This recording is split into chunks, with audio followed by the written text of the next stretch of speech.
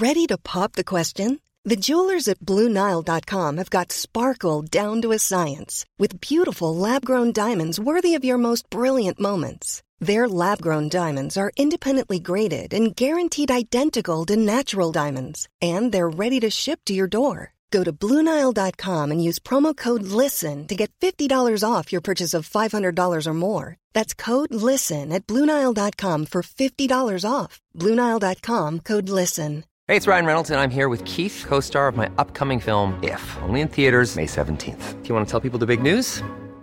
All right, I'll do it. Sign up now and you'll get unlimited for $15 a month and 6 months of Paramount Plus Essential Plan on us. MintMobile.com/switch. Upfront payment of $45 equivalent to $15 per month. Unlimited over 40 gigabytes per month. Face lower speeds. Videos at 480p. Active Mint customers by 531.24 get 6 months of Paramount Plus Essential Plan. Auto renews after 6 months. Offer ends May 31st, 2024. Separate Paramount Plus registration required. Terms and conditions apply if rated PG.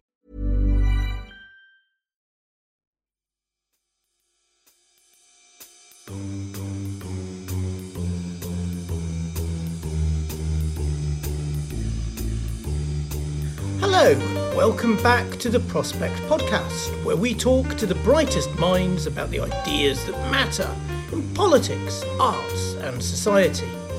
I'm Tom Clark, contributing editor at Prospect, and today I'm delighted to welcome into the pod Britain's most celebrated post-war historian, Peter Hennessy, who I was interviewing for the current issue of the magazine. As Boris Johnson's opponents charge him with misleading the House of Commons, some are suggesting that the British Constitution itself now requires that the Prime Minister has to go. But does it really? Hennessy, whose new book A Duty of Care covers Britain before and after COVID, is the ideal person to provide a bit of perspective on that question. We were speaking before some of the latest twists of Partygate, but there's always another turn. And the whole point of our conversation was to take a longer view. Now, Peter is famous for his so-called good chap theory of government. He's a bit of a patriot, and he's got a deep affection for the shambling and improvised way in which Britain has always been run. And he trusts that way of running things, in the title of one of his books, to muddle through in the end. But I started by asking him, is the unwritten, or technically uncodified constitution up to the job when it comes to reining in a character like Boris Johnson? I'm still a non-written constitution man. I still think that this peculiar bundle of conventions, laws, and codes and all the rest of it can do wonders because it's got great strength in its diversity. But the trouble there is we have a Prime Minister who is absolutely tone deaf on all the niceties of this.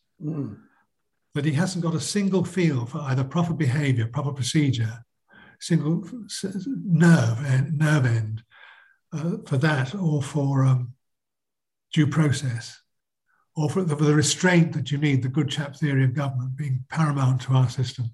He has got no sense of the restraints you need to make this work.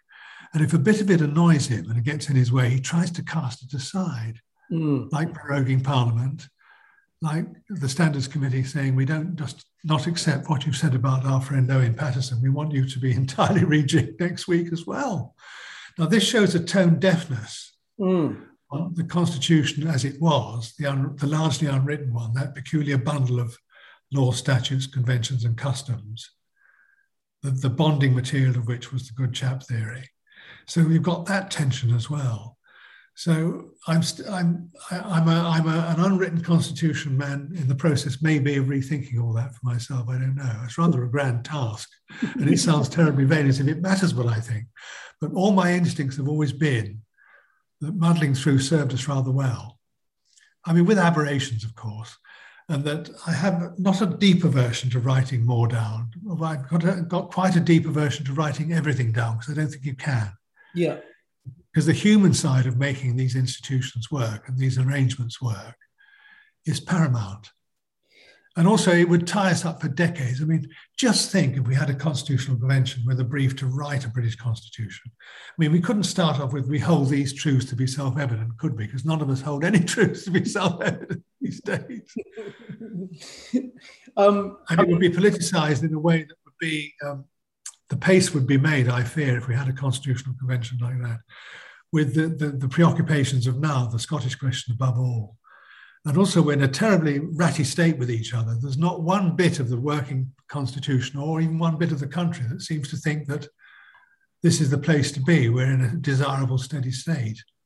So having gone from a country into which I was born and you were too, where the unwritten constitution seemed to fit us as comfortably as an old cardigan, everybody's terribly cross and anxious at the moment and rather resentful of the other bits, the other people, wherever they live. So, I mean, it's impossible to read your book without, and this phrase you associated with the good chap theory of government, without feeling that you think we've got a bit of a bad chap in charge at the moment. Not just the prorogation, but making the chance for consensus blown in the spring of 2020. And there's an irony. I wonder if there's an irony that the best chap of recent years that comes out of your book is not Boris Johnson or the previous Etonian chap who gambled the kingdom and nattered about the Queen, but Theresa May, you seem to think was a fairly solid chap. I think she had decent instincts. I didn't agree. Well, of course, individually, one's politics. Not that I'm a party man. There were certain policies I didn't care for, but I think the alarm bells rang in Theresa May's case in the right places about proper procedure. And I think she was treated appallingly badly by her colleagues. I think she's in the tradition of decency of most British prime ministers when it comes to not abusing the powers of the state. And or the power of the prime ministership come to that. Though you could argue that she was never given the chance to be an overmighty prime minister. And with Cameron, did you feel he was, if not as shameless as Boris Johnson, too much of a chancer for a sound chap? It's very interesting, David Cameron, because he's the only prime minister so far we've ever had who's read the literature on the prime minister and cabinet government and all that, because he was taught by Vernon Bogdanor, our friend Vernon at Brasenose. And the first time I met Cameron was, I think he was 2 years away from winning his election. Maybe a little bit less. And one evening, I'm in the big lobby of the House of Commons waiting to go and see somebody.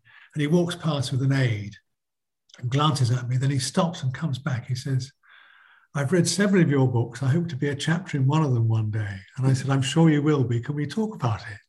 He said, "Yes, that would be nice." And then he moved off. So that was the first time I met him, which was a reference, which was interesting, to books and the Prime Minister book, obviously, I think he was referring to. But when he was Prime Minister, I think I saw him a couple of times to talk to him about how he saw the institution of premiership, now having read the books and now being at the epicenter of it. It was very interesting. Really interesting stuff, Peter. But let's just come back to the present and the only urgent question, really, which is, can Boris Johnson survive?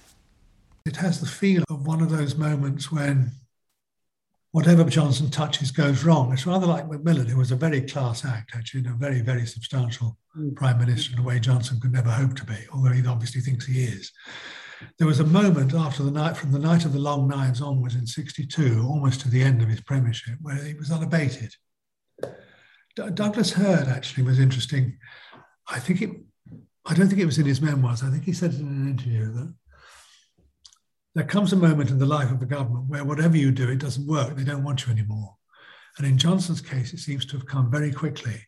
And of course, you've got the bookends of Shropshire North. I mean, when Johnson has got time to look back in whatever condition he'll be in by then on his premiership, Oswestry will be written on his heart, very likely.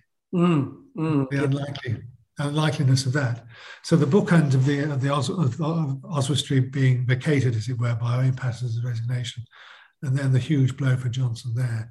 Of course, he might recover. He's recovered before in terms of political opinion, polling opinion. But I don't think so. I have a feeling that he's gone through a one-way valve now. Yeah, and that it was the autumn that did for him. Will have done for him eventually, because it will lead to other things. That whatever he does now, he can't come back. It's partly because he's not believed. I think he is now. Is he not in the polls? You'd have to check this, or I'd have to check it. the least believed prime minister of the post-war years. Let's just focus in a bit on COVID. I mean, obviously, one thing that's done for him a bit is, particularly with the party story, it's one of these small things, like some of the details in the MP's expenses, that kind of ends up overshadowing the bigger things, because it speaks to the bigger point about, you know, him not wanting to be bound in by the ordinary rules that everyone else and perhaps every other government's had to live by. And it's become a cliche, which could be, doesn't mean it's wrong that it's a cliche, but it's a cliche quite early on in the crisis to say, well, it's not going to go back to the same as it was before, which people said in all kinds of different ways. You know, they said it about air travel, they said it about working from the office, and we're both talking to each other remotely, so that bit looks right. But your book kind of takes a punt on the idea that where attitudes to the duty of care are concerned, that we're not going to go back to before any more than we did after the new dispensation after Dunkirk.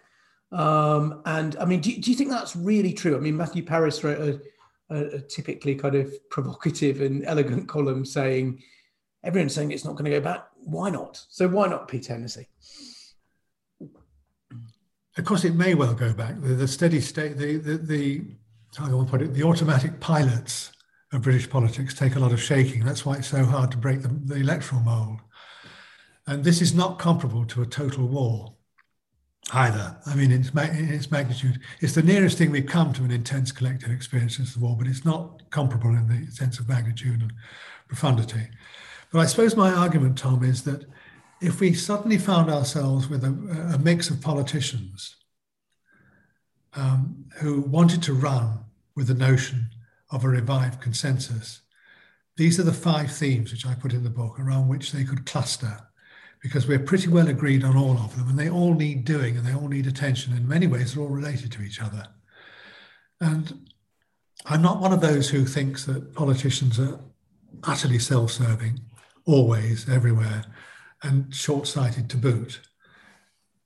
Their time when they can influence something, particularly in terms of being in a cabinet or on the edge of being in a cabinet, is usually very short. There are some exceptions like Rad Butler or Jack Straw, but they're very rare. Do they really want their time, when they got close to having some sway in their country's fortunes, to be dissipated in recrimination as usual? Do they really want to go back to it will never go back quite as vile as it was at the worst of the Brexit debates, but do they want that to be the weather system in which they operate when they look back? They have a sense of purpose and decency too, nearly all of them. They also have children and grandchildren. And my pitch, which some do regard me as being truly a Pollyanna about, is that there is an opportunity for it to be better. That we don't have to go back to recrimination as usual if we don't want to. And if you have a consensual approach to these 5 themes to make sure you get it right as far as you can before you draft the statute, the chances of it sticking and holding are much greater. For example, social care. Johnson did pledge at one point that it would be a cross-party thing, and then did it without consulting them. And immediately it fell into the trap which previous attempts to tackle social care had fallen into, of the death tax variety. You know, the problem it was fashioned into a weapon of political exchange rather than an instrument of social advance and shared purpose. So that makes me more pessimistic than I otherwise would be. But when I look at the other... I mean, interestingly, he has done something on care that people have been saying needed doing for a long time.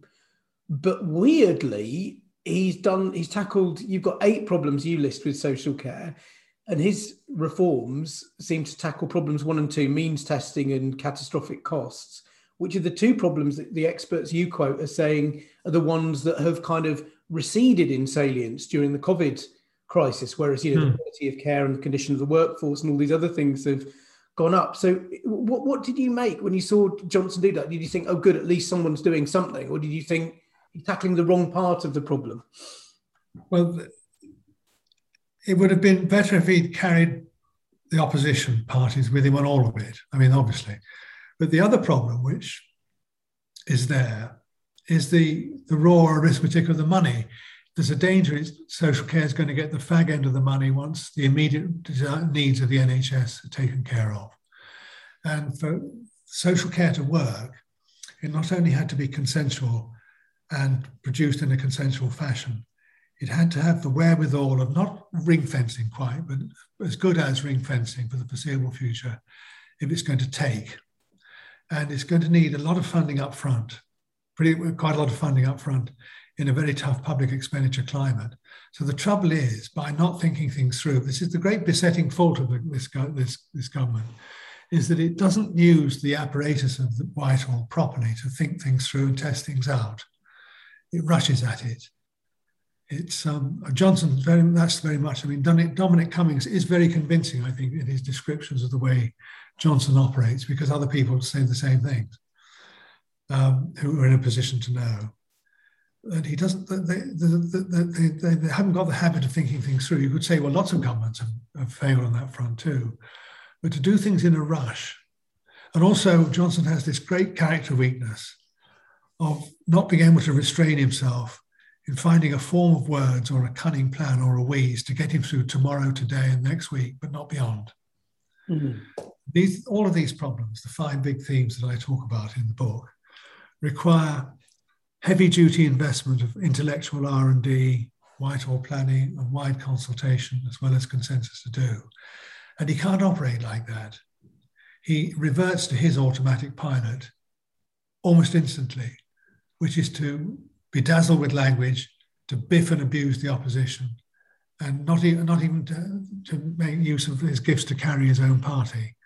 So the tragedy of Johnson, if it is a tragedy, is that his harshest critics would say he's unfit to be prime minister at any time, even in the most tranquil times.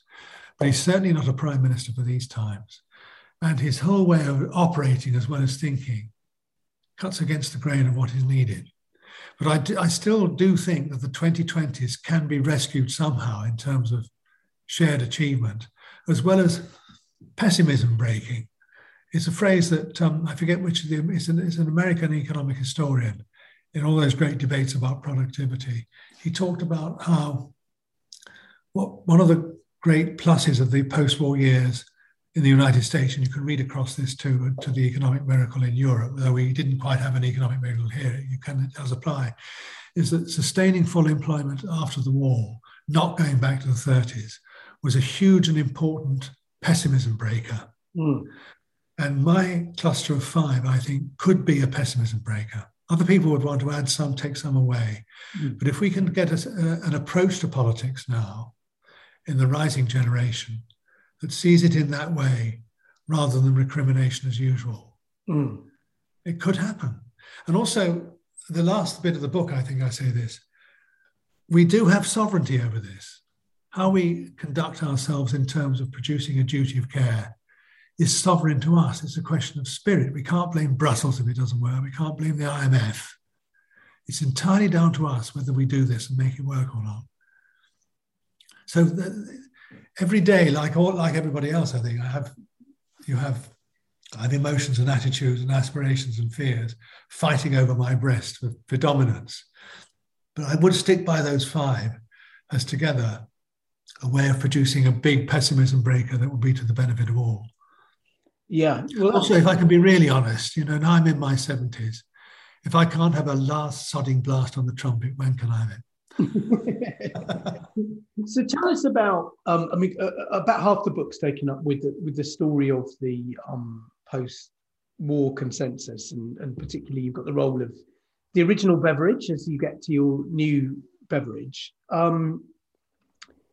But one thing I thought, reading a really eloquent summary of all of that, is just how kind of contingent that original consensus was. So obviously big parts of it were contested, with the Tories voting against big parts of the NHS and all the rest of it. And Nye Bevan being a very kind of, tribal politician. So it often takes fights to achieve a consensus. But then more than that, you have 2 chance developments on the Tory side, which were required to lock it in. One, the acceptance, almost accidental acceptance of this thing, the Industrial Charter, and the other one, this rejection of the robot scheme. Yes. Both things that could have gone the other way. And, it's a rather trenchant character like Anthony Eden threatening to resign makes a difference on the robot scheme. So it's not that the consensual characters, whether Eden or Bevan, there might be divisive characters, but they might still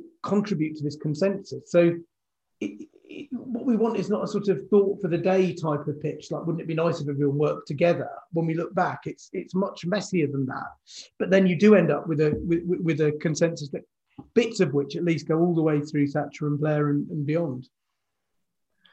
They had a great advantage, that post-war generations. They worked together in the coalition in the war. They knew each other. For example, I forget who said it now, some witty journo, that the only thing that had been dropped in Anthony Eden's foreign policy when only Bevan took over was the H's. Right. It's only good pronounce his H. And there was this big consensus, which is very rarely featured in the wider consensus debate on foreign defence and intelligence stuff. But they had this great advantage, though Bevan was an exception. He'd not been in the coalition. He'd been a thorn in the side of coalition ministers, very vituperative. But most of them had worked together and rather enjoyed each other's company and rather relished each other's characteristics. So they couldn't and didn't parody each other to the point where politicians these days normally do. So Hitler had detribalized us to a very, very considerable extent over 5.5, 6 years. So that was a huge advantage, which isn't there now. And also the language of shared deprivations coming out of the war and the fairnesses that went with that, as well as the deprivations for those who've been more comfortably off in the interwar years. That had a kind of benign hangover for quite a long time. It also gave the state quite a number of very good people who could do inquiries or run things, like Oliver Franks and Edwin Plowden. They'd gone in as the temporaries and had really shone in Whitehall. And there was a kind of territorial army reserve group of these people that could do good things for you, could do the inquiries. And so it was a very fortunate concatenation of circumstances. But as you say, it could easily have gone wrong if Churchill had read the Industrial Charter when Butler first produced it and said, I don't believe in a word of this. Or if Butler had persuaded the cabinet to float the currency, partially floated in 1952, that would have wrecked any kind of possible consensus with Labour on, because they would have fallen out big time, not just over nationalisation policy, but over that. So it was a close-run thing, the post-war consensus. And does that make you more optimistic for now, that if you've got, kind of people who could have gone the other way and are quite divisive characters in some moods, like, Churchill and Bevan, who could still be part of creating a consensus? Does that mean that Boris Johnson could be part of creating a consensus, or are you beyond that hope with him now? Well, he had that great moment. It was after he came out of hospital when he had his brush with death. And Keir Starmer, as the new Labour leader, said all the right things about consensus. And for a few weeks, he did work with the devolved authorities, but then the Johnson way of doing things went back onto automatic pilot. The hacks were briefed about the roadmap. So Mrs. Sturgeon read it for the first time, what Johnson was going to propose in the Sunday Times, I think. And he just went back onto his old mode of operating instead of a consensual one, and it never recovered. And then the Cummings business came in very quickly after that.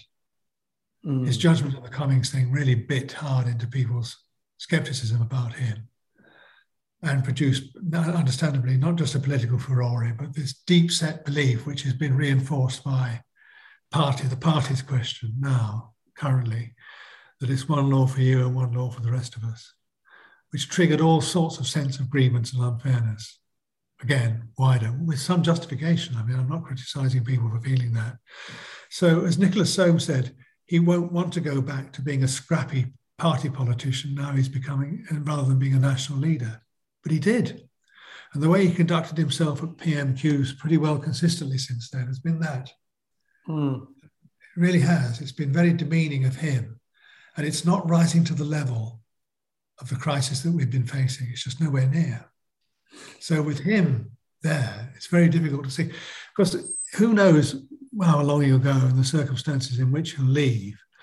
But there's perhaps it's not an iron law of politics, Tom, but it's a non-ferrous metal law, is that very often a successor prime minister, even if it's of the same party, wants to put out signals that they're anybody but the one that they're replaced. You see, John Major did that very carefully on the doorstep of number 10, just after he'd gone to see the Queen to accept her commission to form an administration, when he said, "I want a society at ease with itself." Well, that was a signal, a maroon that went straight up above Downing Street, that we may be Conservatives, we may be the same group of people who were in the cabinet before, but it isn't the same government. And that's also when many of Margaret Thatcher's greatest supporters at the top end of the Conservative Party had all their doubts about him reinforced. But that was a big signal. It didn't do Major much good with his own people, and it was very difficult for him. And after Black Wednesday, he never recovered, really. But a prime minister who wanted to show, he or she wanted to show that they were anybody but Boris, could do it very easily. And we'd all sigh with relief. I remember, I think it was Chris Patton said to Andy Marr, who was then the Badgett columnist of The Economist, about John Major's first cabinet meeting, when he said, "Well, who would have thought it?" You know, they must have all thought, who would indeed? I think it was Chris Patton who came out and said to Andy Marr, "We felt we were like the prisoners in Beethoven's Fidelio, coming out of the dungeons into the sunshine, blinking and singing of freedom." And I remember thinking, "You pathetic bastards, why didn't you stand up to them?" So there could be a Fidelio moment. If you put all together, like the fact that, you know, Johnson probably will go, someone will come in and maybe want to give a nod and a wink that they understand that they need to play by the rules as prime minister. If ultimately he's broken, as looks quite likely by not playing by ordinary rules, someone could make a virtue in some sort of way about rule-bound governance. And then when you look at the last 5 years, having to negotiate this kind of Brexit thing that busts the party system and busts like all kinds of covenants between the electors and the elected, and then COVID, the government having to do extraordinary things. And yet, you know, the Constitution, like from one point of view, has done quite well in that it's survived and it's still kind of there. And if someone who's not Boris Johnson comes in, but you did say that he was setting you onto a track to think we might need to write some things down, if not write everything down. So I wondered, maybe it all depends on Scotland, but I just wondered, where would you start with that and how would you start? Well, I think I would start with where the cabinet secretaries were starting, with putting certain of these jobs, these watchdog jobs, regulators of the cabinet, of the constitution jobs, on a statutory basis, so they can't be dispensed with. I've always been incrementalist about this. The Constitution has held because it has a certain give in it, suppleness, not give in terms of giving way to Johnson. And also that in human terms, because we're still shockable. The Shropshire North result shows, amongst other things, that we're still shockable as a people, that we won't just shrug our shoulders and say, well, that's the way they are. People were very, very cross about all of that. And it's the personal disdain of Johnson for the rules not applying to him that's bitten in. It really has. So I think in that sense, the human side of the Constitution has worked. You're quite right. A new Prime Minister could signal it just in those remarks on the doorsteps of number 10. That we're and particularly if it is likely, if he goes this year, I think it will be because of that bit of the ministerial code, which doesn't talk about Prime Minister, it talks about other ministers who've shown to have knowingly lied to the House of Commons. They have to offer their resignation to the Prime Minister. I mean, it's not statutory, it's not a legal requirement. But if the traps that Keir Starmer's laid in his loyally way, by getting Johnson to make certain assertions in the chamber of the House of Commons, usually at PMQs, but not entirely, about certain things, if that is shown up later that he palpably knew that that wasn't the truth, that's where his greatest weakness lies, and that's where this unwritten constitution, although it is written in the ministerial code in a particular way, even though it's not legal, that's the bit that will be his undoing. Though being him, the fear is that he won't accept that even he won't be Sidney Carton on the scaffold in Tale of Two Cities and say, this is a far, far better thing I do now than I've ever done before, and go with us, see the Queen with as much dignity as he can muster. The fear is because it's him, he'll defy it. Now that of itself is worrying. So do you see a Trumpian parallel, Peter? Parallel with the way Donald Trump acted on his way out of office? I think it depends in that extraordinarily scrambled mess that is Boris Johnson's mind. I have no insight into it at all, apart from what we all get from shared conversations and so on and reading things. Above all, he's obsessed with how history is going to remember him. Maybe above all, I think that's probably the one consistent thing in him. So that could be a saving grace. It could be the saving grace for all of us, because history will not look upon him kindly if he sits it out when he's been shown to lie to Parliament. Yeah. Also, the Queen wouldn't get on the phone and say, do the decent thing, but she is a presence without doing anything. Yeah. I've always thought. Yes. Not just in terms of being a focus of loyalty for all the Crown services, but just because she hasn't put a foot wrong since February 52 constitutionally. Not one bit of her court shoe has ever crossed the line into the wrong place since 52. That's breathtaking. Yeah. That's breathtaking. And just imagine Johnson having to face going to her to explain why he's not going to resign, even though it now does appear that he did lie to Parliament. Can you imagine what it would be like for him to have to go and look at the raised eyebrow, the famous raised eyebrow and head tilted back? That should be enough, shouldn't it?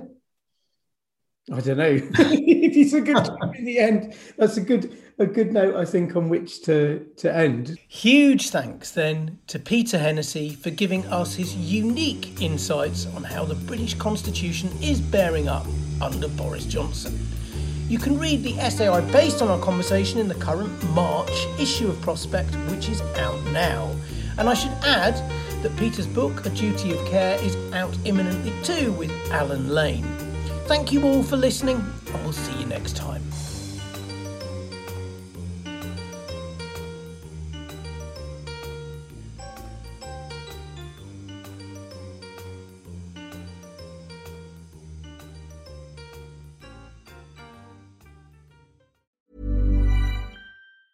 Planning for your next trip?